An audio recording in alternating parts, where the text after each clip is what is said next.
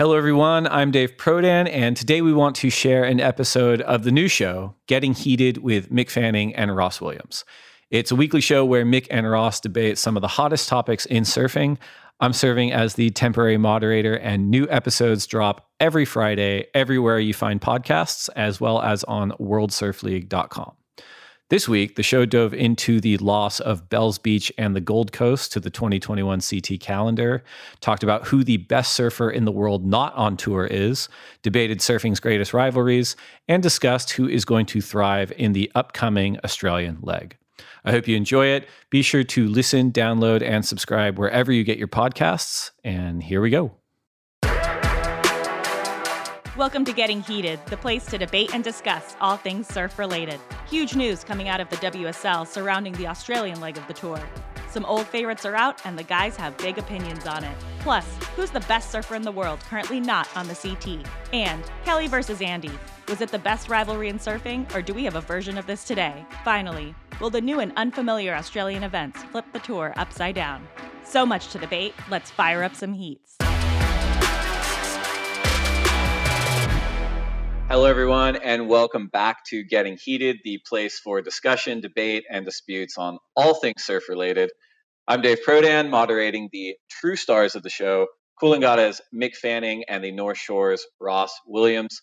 Gentlemen, thanks for joining us today. Mick, the tour is returning in a big way in Australia. Are you going to dust off your competition jerseys and re-enter the fray like Captain Freedom? Mate, they got plenty of dust on. It'll take me a while. Dave, morning. You looking very studious this morning. Yeah, I'm pulling out the big Jesse Ventura Running Man references, so I got to look sharp for those. Well, bombshell news coming out of the WSL this week regarding the Australian leg of the tour, and let's get right into it for the opening exchange in Heat 1. Quick summary of the headline news. Following our opening event in Hawaii, the WSL has announced 4 upcoming events in Australia, which means no Gold Coast or Bells Beach for 2021. So here's the Heat 1 question. While we are psyched on the 4 events that are upcoming, which one hurts more to lose this season? The Gold Coast or Bells Beach? Mick, you've got hardware from both, so why don't you start us off? Oh, yeah, look, this is a tricky one, Dave. Look, I'm going to have to go with Bells. The only reason why is the history of the event. The event's been running for 50, 60 years. There's nothing like going down to Bells Beach at Easter, every Easter. Last year I was sitting at home during Easter and it was just like, what is going on? This is so weird. Also, too, I feel like the Snapper event is a great event to start the year. Big lights, big action, high performance. If it's not the first event, then I can feel like it can go anywhere. But Bells is the one for me. I just feel like the aura around Bells with the cliffs, the whole pilgrimage down the coast where it's cold, everyone, those amazing sunrises early morning in the car park, talking to your competitors, talking rubbish and getting out there when it's nice and cold. There's nothing like it. Somehow this feels like a paid advertisement from Rip Curl there, Mick.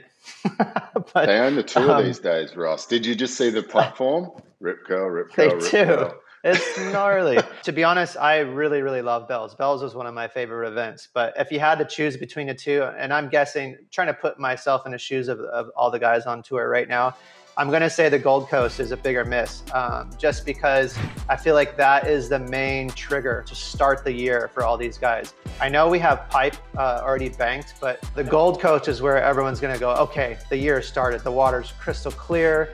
You have the perfect mix of a point break and a sandbar, beach break vibe. Everyone's ripping. It's one of the most rippable waves on tour, and also it's very familiar, so everyone's going to have to definitely adjust now. Whereas Bells is cold, the water's green, it's a little bit more grindy. You always have a couple days of pretty tough conditions there, and I think the cold is the weird part about it. I'm going to throw another spanner in the works with you on the Gold Coast one. We've had a couple of tough years here.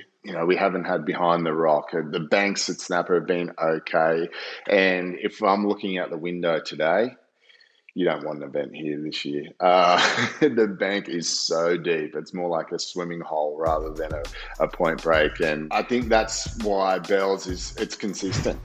Obviously you're going to have a couple of tough rounds. It happens in every event, but you know what you're going to get. You know, Winky Pop's right there. You've got the Bells Bowl, and April's a great time of the year for Bells. So, look, I just think going on history and all the aura around Bells, I'm going to go that way. But, you know, I'm torn in two here. I can't Yeah, you win. are. You got to go ring that bell right behind your I'm just, shoulder. yeah, mate. I've got me other ones over there as well. No, I'm joking. Look at them.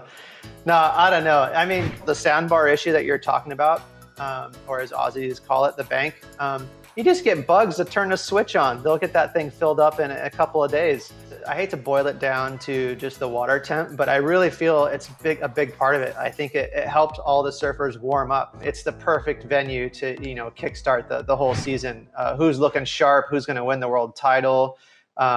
You got all the beach breaks surrounding Snapper that are perfect warm-up sessions where conversely, I don't know Bells... about the perfect beach breaks around.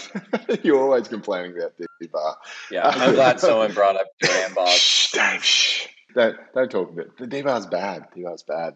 Let's not talk about it. Secret spot, D-Bar. All right, and they can probably bleep that out since it's a secret spot. But I do think that's going to be the biggest loss. I miss watching the free surfing out there.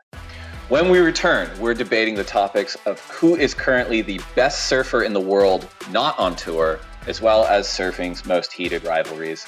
We'll be right back.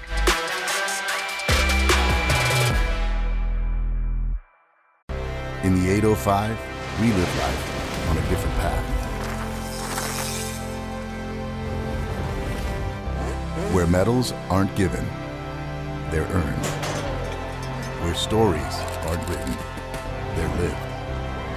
And legends aren't born, they're made. It's not just what you do, it's who you do it with. This is 805 Beer. Welcome back to Getting Heated. I'm Dave Prodan, joined by the legends, Ross Williams and Mick Fanning. Guys, if you had to quickly guess the total number of years you both had on the championship tour, what would the combined number be? Ross? 20. Mick? It's going to be like anywhere between 27 and 30. Oh, geez, very specific. The answer is actually 28 years in total. 17 for Mick, 11 for Ross. And that makes you both subject matter experts of what the tour is actually like. But what about off tour? And that's the subject for Heat 2. The world's best surfers are on the championship tour, and never before has that been so true as it's been in recent years. However, free surfing clips hit the internet all the time that raise an eyebrow or two. So for Heat 2, the question is, who is the best surfer in the world not currently on the championship tour? Ross, kick us off. Okay, so you mentioned it, Dave. One of the cool things about social media is we're so in touch with every surfer around the world. And one of the surfers that I've really fell in love watching surfing, and it's definitely my favorite surfer not on tour right now, is actually lives in Bali. His name is Rio Waida. He's half Japanese, half Indonesian. This kid, if you haven't checked him out, Mick, is unbelievable. He's super powerful. He's really fast. He's young. He's fit. He surfs, in my opinion, better than half the guys on tour right now. And he's, for the most part, been in Bali throughout his young career. And if he gets on tour, he is just going to demolish guys. Yeah, I know who Rio is, and great surfer. Really amazing prospect coming out of Indo. For me, my favourite surfer off tour that's not on the championship tour is Molly Picklum, a young girl from the central coast of Australia. She has done some surfing that is blowing minds. Unlike the rest of the world, she doesn't put all her best clips up on Instagram. She's done everything in Australia. She's won the under 16 Aussie titles, under 18s Aussie titles. She's gone on and won QS events already. She's world junior ratings leader. She's ready for the tour. And now she's sponsored by Rip Curl as well. So I'm sure she's going to get a whole bunch of wild cards through this Aussie leg coming up. I was surfing the other day with her just out at the points on the Gold Coast, and I was sitting next to Parko, and I was like, have you seen this girl? And he's like, who is it? And then she took off, did one huge layback turn into a finner, and Parko doesn't really commend many kids, but he was just like, wow, she's incredible, just off one wave. So I'm really excited to see what Molly does over the next couple of months. Yeah, you mentioned her to me before, and I went and checked her out. What is she saving all those clips for? If she's not putting them on Instagram or Who knows, mate? Who knows? big Mega movie, or movie. but I do have an answer for you in terms of like that women's division, and that's Betty Lou Sakura Johnson. She's just incredibly strong. She grew up doing gymnastics from a young age. She surfs like a dude, like Michelle Perez or something. She charges like 10 to 12 foot Haliva, and she's already won a QS at the age of 14. So I think she'll be definitely, wreaking havoc on tour in the next few years here. Interesting choices. There's no Dane Reynolds, so this seems wildly problematic to me, and I can feel the Coors Light beer cans hitting computer screens around the world in protest. But let's shift gears back to the tour for Heat 3. Rivalries are good for any sport. Fans love it, athletes up their game, and the stories are often memorialized in history books for years to come. So the question for Heat 3 is, does it hurt the tour that we don't currently have a modern version of the Andy versus Kelly rivalry, or do we? Mick, open us up.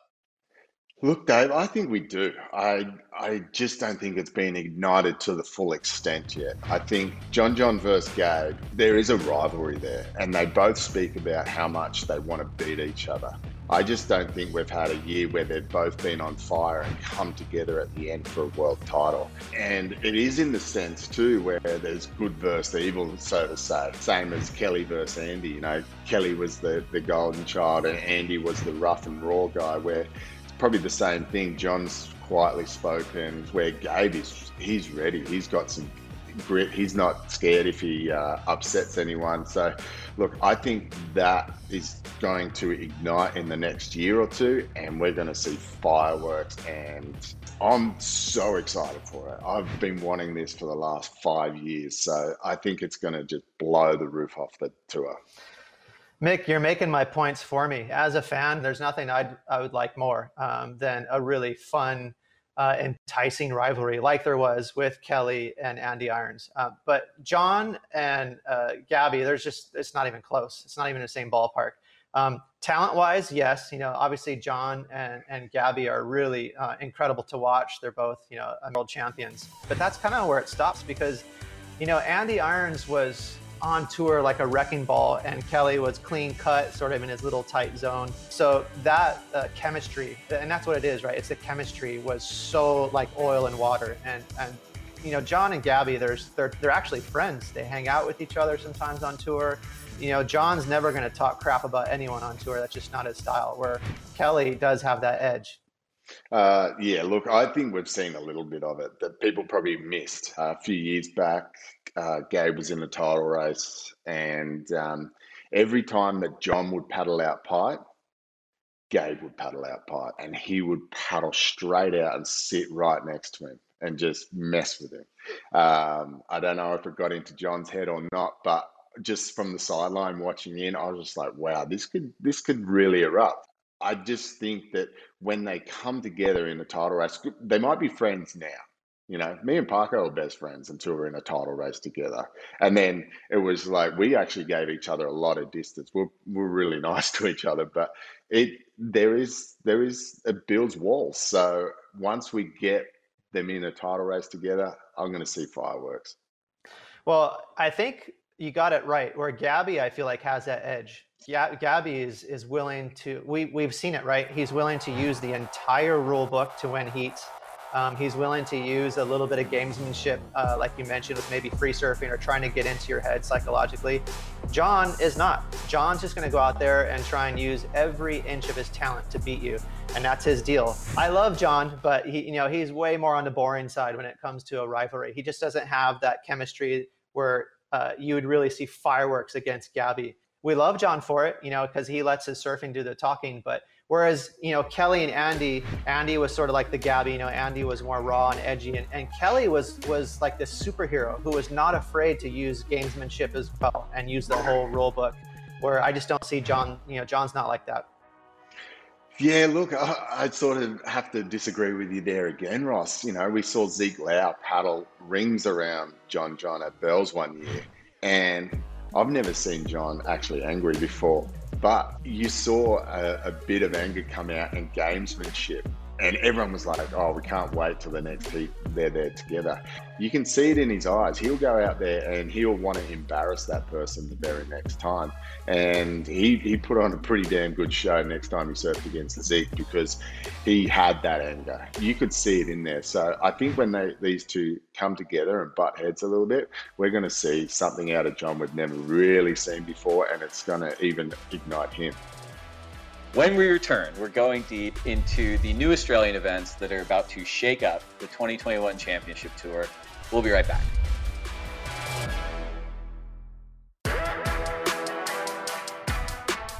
Welcome back to Getting Heated. Mick and Ross, are you guys ready to dive into the biggest news of the week? Yeah, let's get started. No time like the present. Sounds juicy, Dave. Bring it on. What is it? We opened the show talking about the latest news surrounding the Australian leg of the tour. 4 locations have been confirmed: Newcastle, Narrabeen, Margaret River, and Rottnest Island. Newcastle and Narrabeen are returning to the CT after several years away, and Rottnest Island is joining for the first time ever. So the going deep question is, which surfers will likely thrive in the new locations regardless of experience or reps there? Mick, you've got the home field advantage, so take us away. Yeah, look, I had to do some research last night. I don't know a lot about Rottnest Island, so I rang a friend of mine. He was telling me Rottnest Island is pretty similar to Margaret's in the fact that there's a steep right and, a pretty rippable left. But then there's also another left that's really fun. So, and then obviously Narrabeen is a predominant left. So I feel like Gabe, Italo, Goofy Footers are going to have a little bit more advantage, where in the past where we're going to Snapper and we're going to Bells, it might have gone back to the natural footers and those deep water surfers that surf really well. I guess also too, with the unpredictability of Narrabeen, we're going to see probably a little bit more above the lip surfing, but I think when it comes to Rottnest Island, I think we're going to see new exciting people, but also people that are going to adapt really quick. Yeah, that's what I think is the call too, Mick. I think being able to adapt is sort of the key to this whole leg in Australia, because everyone's been asked to be very nimble, being that we're dealing with this pandemic still. Motivation wise and just kind of shrugging off all the change, it's going to be easier, I think, for rookies. I think the veterans are going to be a little more edgy about it because they love predictability, right? They know what Bells is like. They expect that. They train for it. They have boards for it. There's that familiar atmosphere to it that's going to be all of a sudden pulled. Whereas a lot of the Groms that are on tour, they're like used to grinding it out on a QS, and this leg feels a little more grindy to me because we have Newcastle, now we have Narrabeen, which, by the way, I love Narrabeen. We used to go there back in the day when I was on tour, and it's a really fun wave. Mick, I know you've surfed there a bunch, and Narrabeen can get incredible. If it's really lined up, it's a quality wave. I will say Italo and Gabby must be licking their chops because it's a fun sandbar left, and those guys are going to be popping airs with ease, and that's a really easy way to compete and get big scores. But I will say with Rottnest Island, guys like John, and then even I think Lakey Peterson, who surfed so well in 2019 over at Margie's. What my assessment was, Rottnest Island looks really surfable, super rippable. I think you're going to see high performance surfing. Same with Narrabeen, unless they get really skunked. It's going to be really fun. So I think in general, I think the Groms are going to be excited about what's going on here. Yeah, it's exciting, I guess, these new places. I remember when we were on tour and we had the search event, as soon as that news comes out, oh, we're going to go to this place. I was like on the internet trying to find footage of these joints. I was like, ring up Rip Curl. I need as much footage as I possibly can have to try and figure out what this wave is like.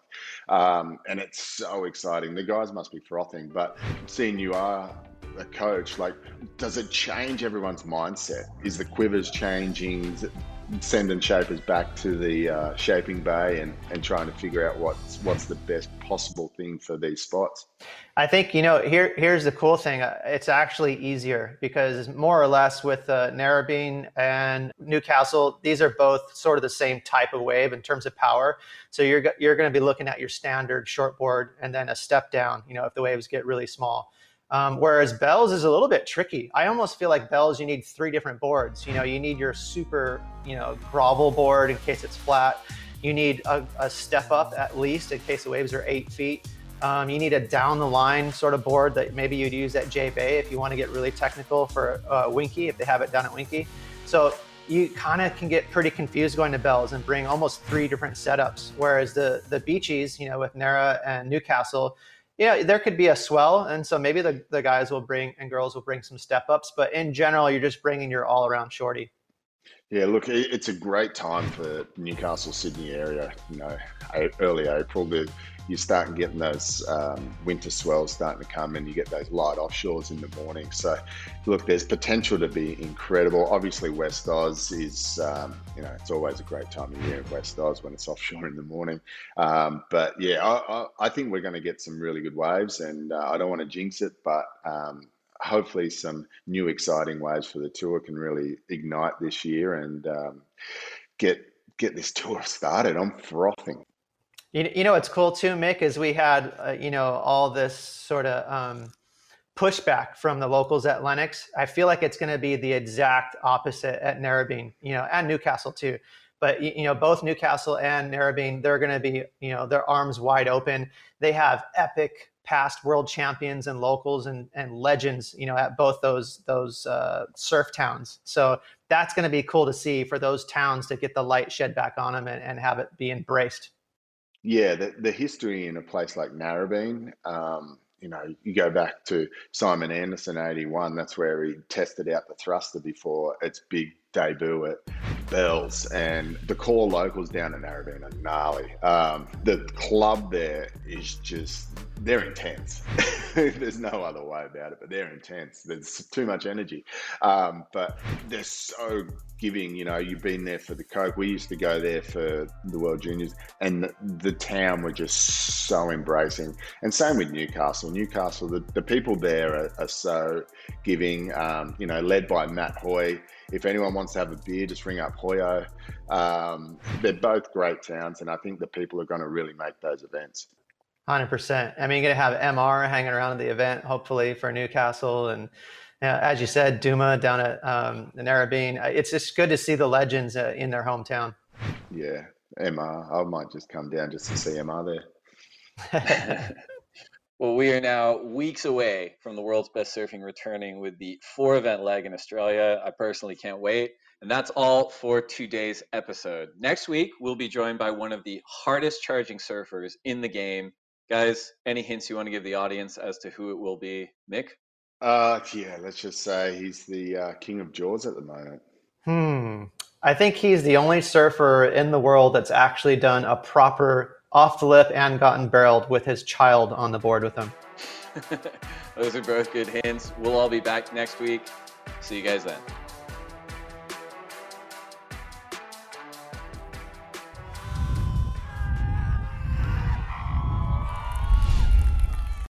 In the 805, we live life on a different path.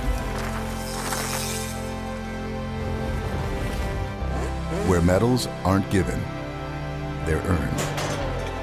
Where stories aren't written, they're lived. And legends aren't born, they're made.